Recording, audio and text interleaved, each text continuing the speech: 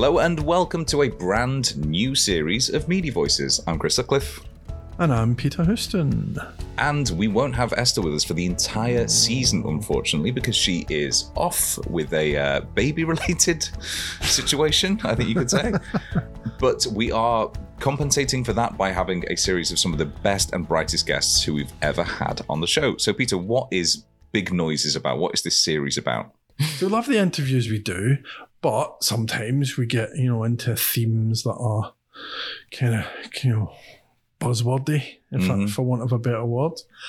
And I think that what I wanted to do when we knew that Esther wasn't going to be here was just try and shake things up a bit and talk to people that have got real wild full-on opinions about how this works. I think that's the word, isn't it? Opinions. Because I've come off the back of a couple of conferences recently where it's all just been, look how great we are, there's no problems, all this kind of stuff. Yeah, and I think that we don't get progress. We don't actually talk about important things that might make a difference unless you get people who are opinionated to drive the conversation forward. So we've called it Big Noises because we want people to make a big noise, and they are big noises in their own right.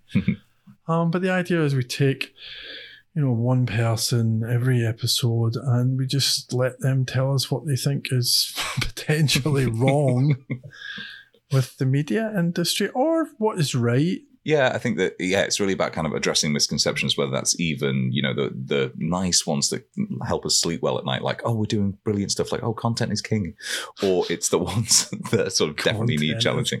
Yeah. Well, that's a good segue. Speaking of that, who is our first guest? Neil Thackray. So Neil was our boss years ago at Media Briefing. Mm-hmm.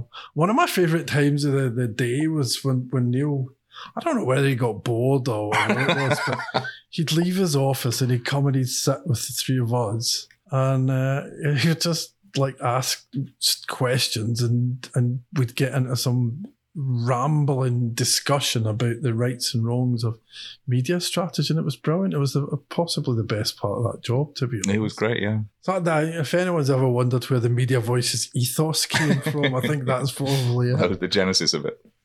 So I talked to Neil. He was on his yacht in Sardinia. He said the weather was horrendous and he was booking himself a hotel. Oh, God. But we had a great chat. And his starting point was basically content is not king. That's something that needs shooting down.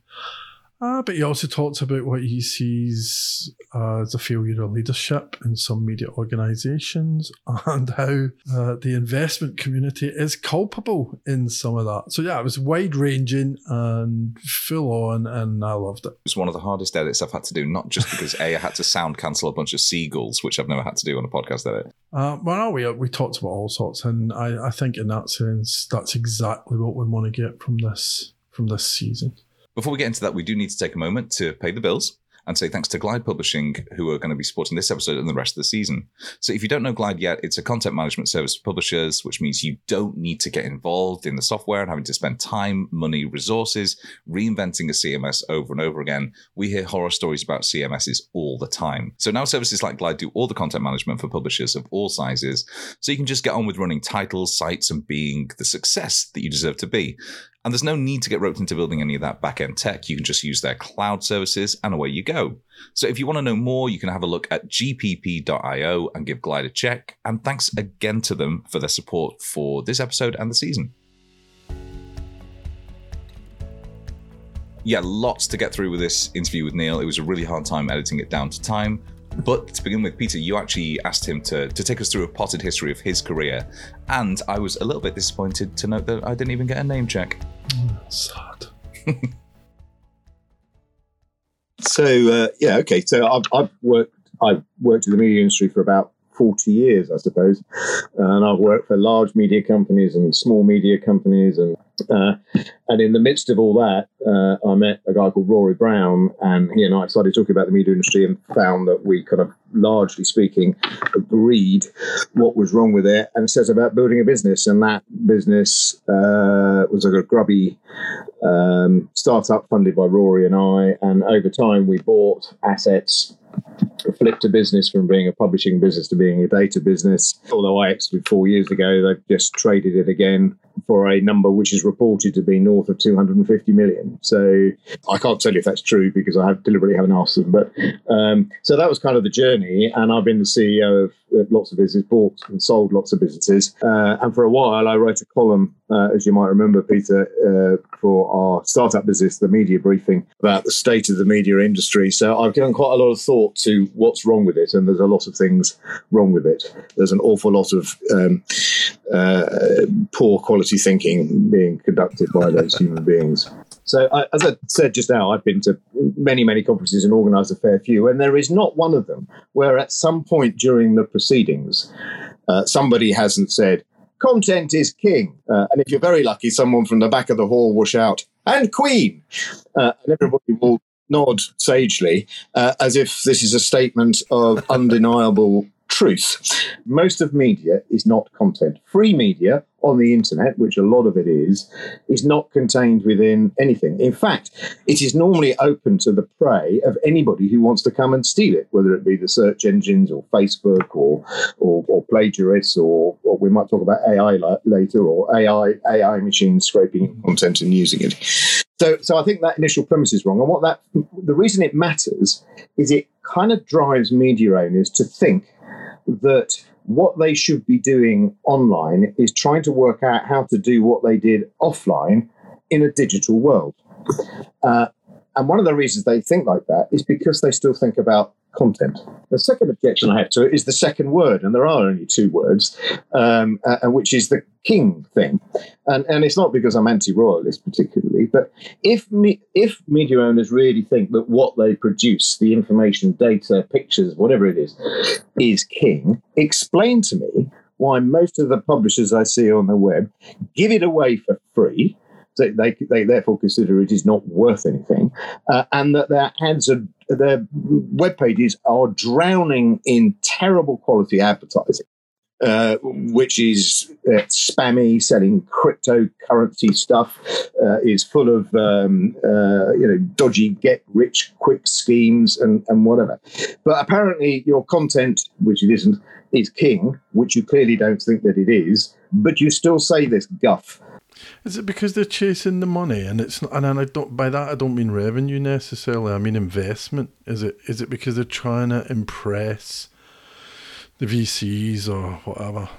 That's certainly true, and therefore we must make the VCs and the investors equally culpable for falling for this guff, mustn't we?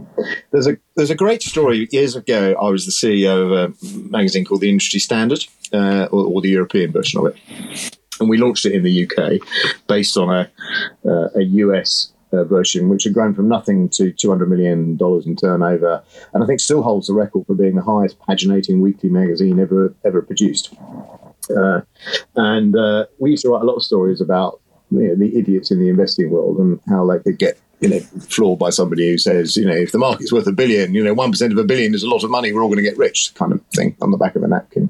And there was one guy who, bear in mind, this is in the late 90s, who went around the Californian VCs showing them a demonstration on a PC of 42 frames a second, full screen size video, delivered via a twisted copper pair down the phone line. And although we take all this stuff for granted now, back in the late 90s, there was no broadband. And if you remember, you used to download little bits of video, which were kind of like this big in the center of your screen, and it would take an hour to get 10 seconds of that on your dial-up. So this was like the holy grail. This is fantastic, guys. It's amazing. This is going to change the world. We're all going to be billionaires. And he wanted for seed funding $30 million, which he found really easily because he had this great demonstration of how it worked. And he took some premises, and then he did what many people did then. The first thing he did was he threw a launch party. Which is not unreasonable. When he decided he better have some music at this launch party, so he hired, as you do, The Who. This party cost $10 million, right? He then ran off with the other 20, never to be seen again. And it turned out it was a 2-bit con man who had just thought, these people are so stupid, they will buy anything. And all he had was a demonstration. He had some preloaded video on a laptop. He had a cable, and he plugged it in, which didn't do anything, and just pressed play. Okay, so that's what's wrong with it all. How do you fix it? Let's go back to when you and Rory started the media briefing or briefing media. What was your strategy? How are you going to do it differently? Most media companies are platform centric. They say they're in the magazine business or the news business, or they're in the TV business or the video business or radio or exhibitions or whatever it is. So they tend to be platform centric, and they start from that for that premise. And we always thought that if you picked a platform and then put product on it, you were leaving a lot of money on the table, one. And secondly, it constrained your product development because it meant that you fell into that trap that we talked about before of simply repeating the same thing, whether or not the customer really wants it.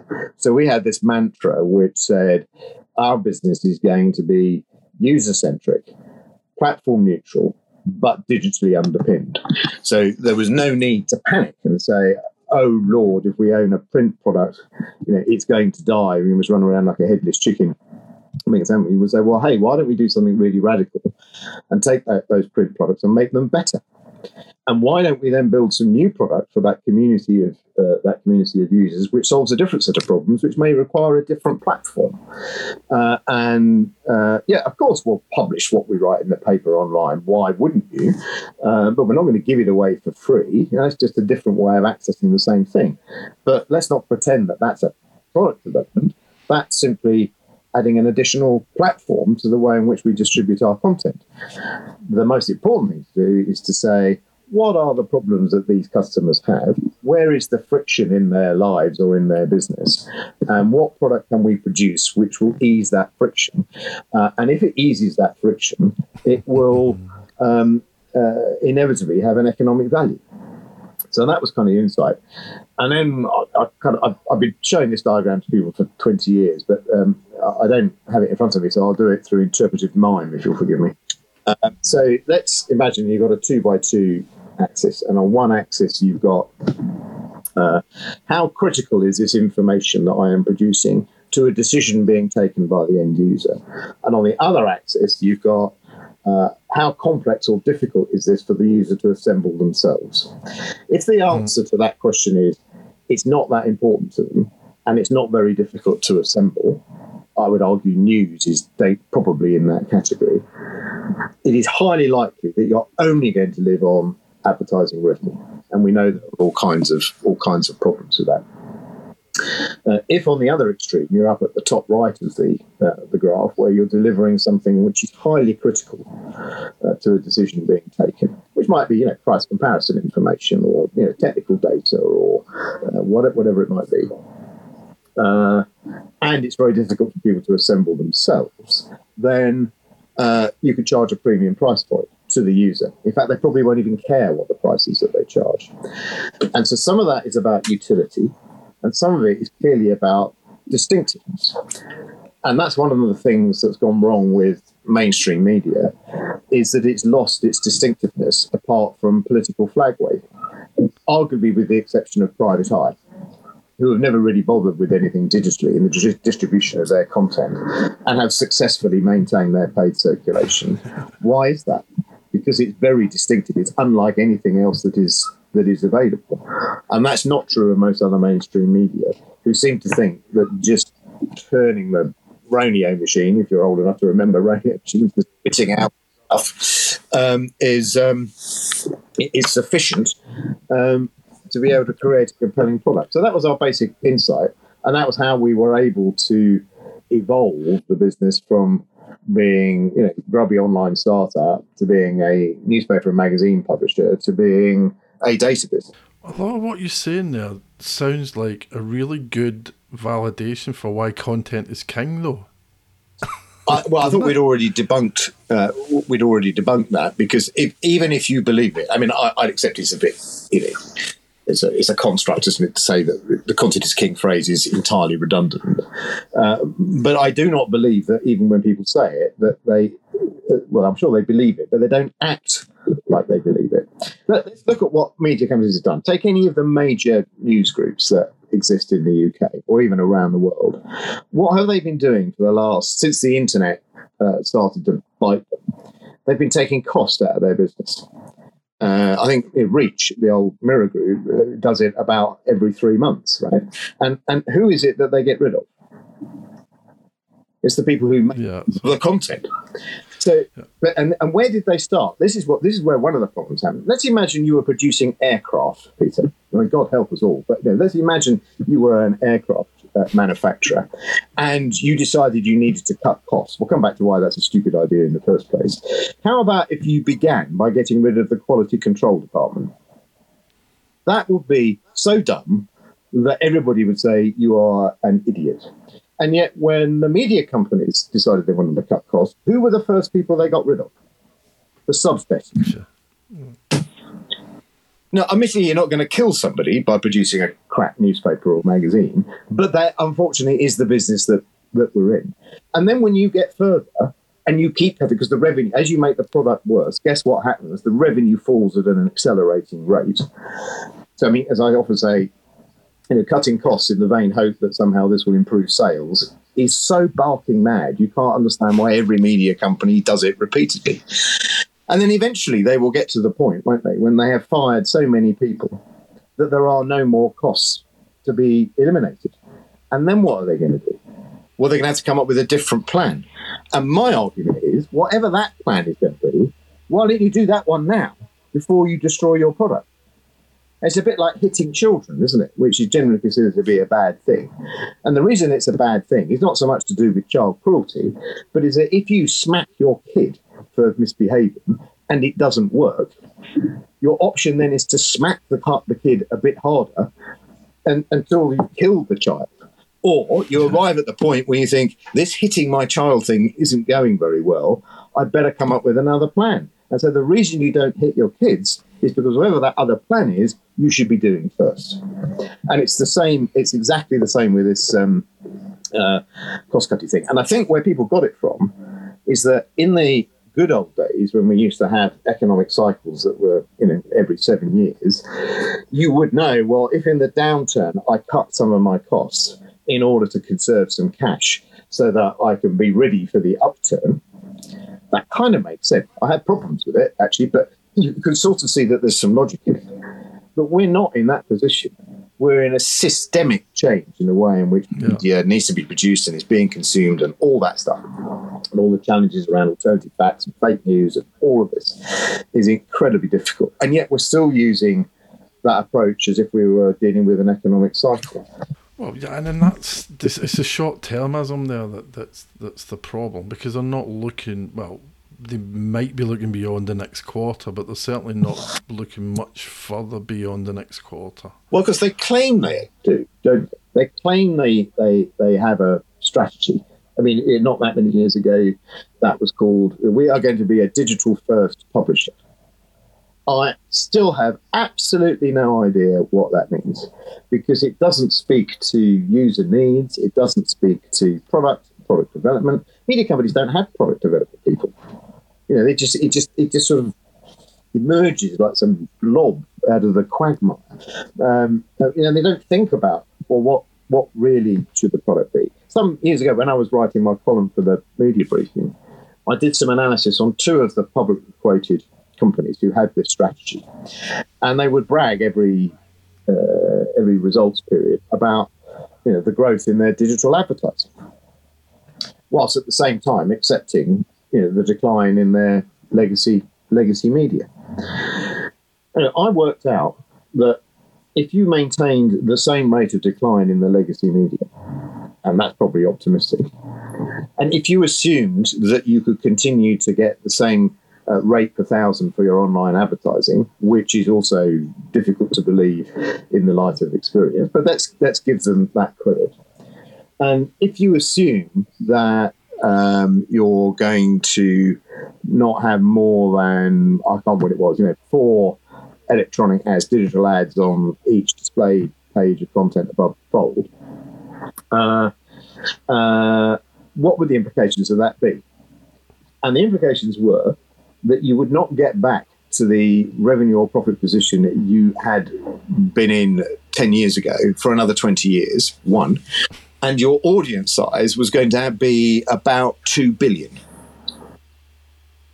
And some of these were regional news publishers, not necessarily in the UK for the avoidance of identifying people, but and I'm not the brightest publisher ever to have walked the face of the earth, but even I can do simple arithmetic and work out that this strategy is not going to fix your problem. What is going to fix your problem is thinking more deeply about what the value proposition is in the product. Now, here's something contentious. If you buy a copy of the Times, and I've forgotten what the cover price of the Times is, a couple of quid, something like that, I can't remember. Yeah. And you start flicking through and start tearing out how much of it you will have no interest in whatsoever. And I have this problem. I'm not interested in football, so that's most of the sports page is gone. I'm interested in British politics, but I'm not interested in fashion, and I'm not interested in travel advice. So we got rid of another. Heaven help me what the court circular is all about and why I'd be interested in that, but the Times still publishes it. And I think there's 4 pages every day of stock and share prices and investment trust prices. What's the point of that? I mean, it's not even an effective way of presenting that information. So, we've gone past. We've probably lost 80% of the value because we haven't thought about what the value proposition is or should be. All we've done is said we're going digital first, and we're going to take all this crap, not tons of crap, you know what I mean, all this stuff off this platform and stick it on another platform, which makes absolutely no sense at all. It will be like being a baked bean manufacturer and saying, we're no longer going to put baked beans in a tin and sell them in a supermarket on a gondola, with a shelf wobbler up front. We're going to have a mail order business, and we're going to post baked beans in an envelope to our customers. Well, the beans are still the same, but it's a terrible misuse of the envelope, and it actually destroys value because everybody's now got mushy baked beans all over their front doormat. And that's what the media industry has done. It's insane, and everybody does it. Do you think the product side of things is whether it's being done is definitely talked about more than it used to be? That's true. That's true. And I think what worries me though is that as media companies hire product people, product managers, product development people, that they don't really know how to manage them. And at the first sign of trouble, they'll be the next in line behind the subs desk, and because they're not really committed to it.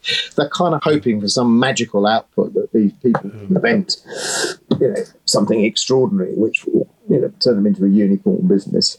And that's kind of not really how it works. If you really want to make it work, then product development has to be at the center of your business, not at the periphery of the business. And that means it has to be sponsored by the board and by the CEO, and it probably needs to be represented on the board. And at the board meeting, you should be spending 80% of your time talking about product development. And that doesn't happen in any board meetings that I've ever been to, so I'm guilty of it as well. Because otherwise, it's not going to make any difference. You'll just end up with something that is either an incremental improvement or batshit crazy. So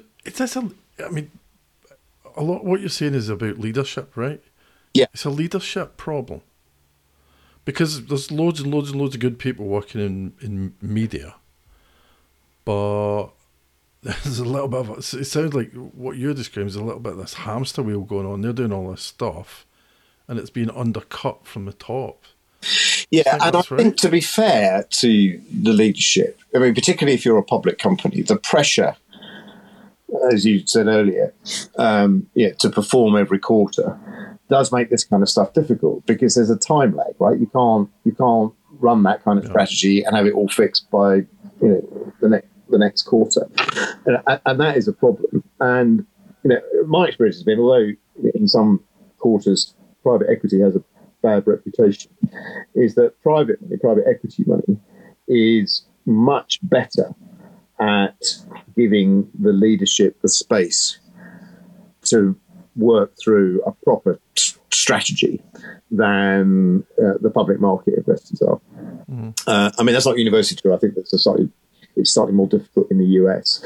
But certainly my experience here is that has been that has been the case, and that's one of the ways in which we were able to grow the business as rapidly as we were. But I think the second problem must surely be to do with, in general terms, the quality of the leadership, isn't it? Because the point about leadership is not to get backed into a corner by whatever the circumstances are around you. But I know it's a difficult job. I've been a CEO for 25, 30 years or something, and it's difficult. And if it wasn't for the customers and the suppliers and the staff, the job would be easy. And so you've got all that stuff, rattling around. So you're always busy, and you don't give yourself the headspace to think about these problems, to actually step back from it and to think about what it is that really works. And in fact, actually, my period of consulting and unemployment was really useful. Taking that sabbatical, forced as it was, but taking that sabbatical did enable me to get my head together about what I thought. And that's really hard to do if you don't have the time. And it's very difficult to do if you don't really believe it. If you remember, Google, when they first started, used to say to their staff that one day a week they could devote that entire day to anything they wanted to think about, right? Which is brilliant. Except they don't do it anymore. that idea of starting with a problem is really interesting.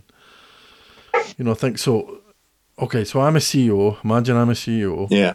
I'm going to give myself a day a week to go off and think. Yeah. How do I frame that? How do I structure that time? What am I trying to do? Well, I think what you want to decide is which customers you want to serve, and then find out what it is. So if we talk about business to business, which is where I've spent most of my life, although I'll give you a B2C example in a minute. But if you think about business to business, one of the things you have to do is understand what your target audience does for a living, right? And actually, both Rory and I both arrived at this independently, actually. But, one of the most powerful things you can do is talk to people 10 minutes after they've used your product and 10 minutes before. Or better still, go and talk to these customers and just talk me through what you do all day and be, good at spotting where the friction is. That CEOs spend enough time understanding the customers that they serve because they're corporate managers and they think that's something that other people will do. But it's your question about leadership, isn't it? That is what leadership is. It's setting strategy. That's what the Prime Minister thinks he's doing with these 5 people's priorities. I mean, it's not. It's pretending to do strategy, right? And it's pretending to believe that that's what everybody wants. Maybe some people do, but I don't know. There's no evidence for it, is there? And you're certainly not going to solve the problem of halving inflation by just saying so. But it actually brings you back to that aphorism thing, doesn't it? It's really easy to say, and it's really easy for people to remember. Yeah. And maybe then you don't need to do anything because they think you're doing it because you said it. Well, and a lot of leadership does that. I mean, if you remember when Sly Bailey was CEO of the Mirror Group, she had a mantra, which I think other people have used. I think, but I think she was the original. But when she took on that business, she said, "Stabilize, revitalize, grow." I don't think in 25 years, I don't think they've ever got really past stabilise. But but the problem with that is, what does it mean? I mean, in a practical sense, I'm one of your employees, and you tell me to stabilise, revitalise, and grow. How? In what way? With what? With what resources? To which set of customers? On what platform? To solve what problem? So that by its very nature, these things are. So it's the curse of the mission statement, isn't it? Right? And leaders love them, right? And pay McKinsey lots of money to come and help them out. And you end up with something which says, we aim to exceed the expectations of our customers through the over delivery of best quality product and be a leading purveyor of whatever it is we do in the world, or something. I mean, they're all the same gut. You go, well, that's very interesting, but what's that all about? And what does it mean? And how does it change anything? And the CEO goes, my work here is done. I shall roll this strategy out around the company, and then I shall wait for the results to come in. And of course, they never do. I can actually I do this to everybody, but if it's interesting, I will tell you at the end a piece of information which every CEO should know, which say is going to business school, which when you hear it is so extraordinary, it will make you cry. I've seen grown men and women cry when I told them. The classic BuzzFeed hit sell that one. What happened next? Yeah. This happened, and everybody says the same thing. But without talking about how the theory behind it, when we started to run a pricing strategy, we didn't do it. What we did, right, we spend a couple of days with literally everybody in the business, everybody, effectively reprogramming how they thought about the impact of price and how they considered it. And then they came up with the strategy of what to do about it. And I must have done this in half a dozen businesses in my life, and it has never failed to make a dramatic improvement in profitability. And it's also very quick. And the beautiful thing about that is it piles some more cash onto your balance sheet so that you can invest more in the product development, which we discussed earlier was probably underdone in most media companies. If you do the reverse and you say, I will push my profit up by cutting my costs, then you're making the product a bit worse, and the impact of it on your business is incredibly temporary, because as you cut the cost, the revenue tends to decline to catch up with it. And interestingly, when businesses get into trouble, the sales director will normally go to the CEO and he'll say something like, boss, we've got a problem. I know you like this pricing thing, but the market's really tough out there. There's more competition than ever before. Customers are cutting their budgets because they're under pressure. I just can't close a deal unless you let me cut the price. And the CEOs always effectively give in. And then, if you've got a 10% margin business and you cut the price by 10%, you no longer have any profit and you're no longer generating any cash. So then the CEO panics and goes and fires some journalists in the world. And then the product gets a bit worse, and the sales director gets even more panic because people are not buying anymore because the product's crap. And you think, you did this to yourselves. and then everybody says, oh, well, it's the internet, it's the competition. I must have worked with 300 sales managers and sales directors in my life, and every single one of them has told me that it's the other lot that cut prices, not us. That's a great place to end. Except you need to give me this business school hack. Oh, okay. So it's just one of the weird things. Let's imagine you run a 10% margin business. I'm not going to do all the maths for you because we'll be here all day, but you're just going to have to trust me with this, and I'll show it to you on a piece of paper when we have a beer one day. But let's imagine you've got a 10% margin business. So revenue's 100, profit is 10.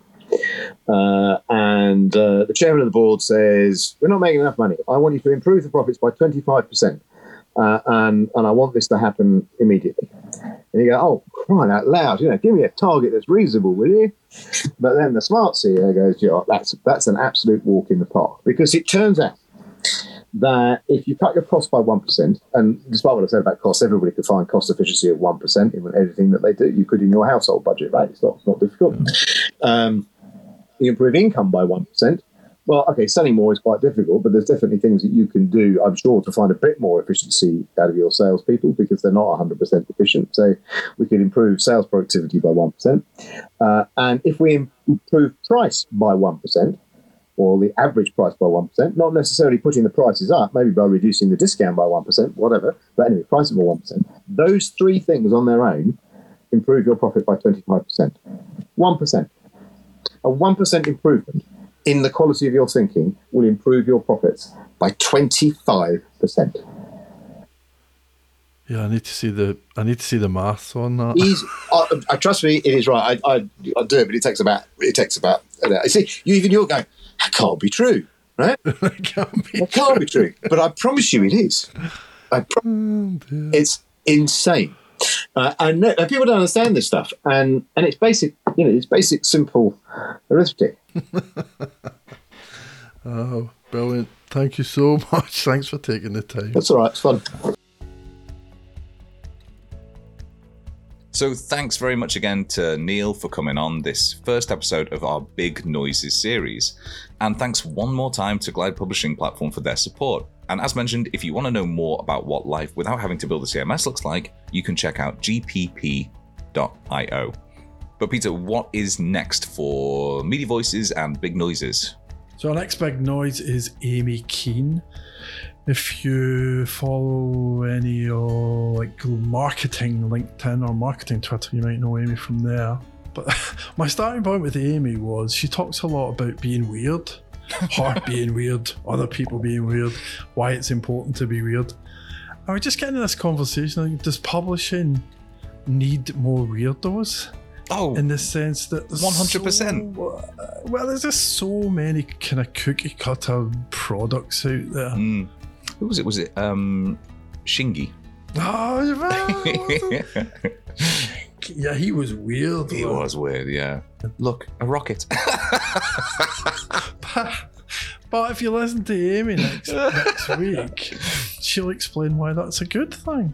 And although we're not going to be doing traditional news roundups for the series, you can keep abreast of everything that's going on, all the news and views from around the media world, by signing up to our daily newsletter. That goes out 5 days a week and contains the 4 most important stories that you need to know to stay abreast of everything that's going on. You can sign up to that by going to voices.media. So please do check out voices.media. Thank you so much for listening. Thanks to Neil for taking part.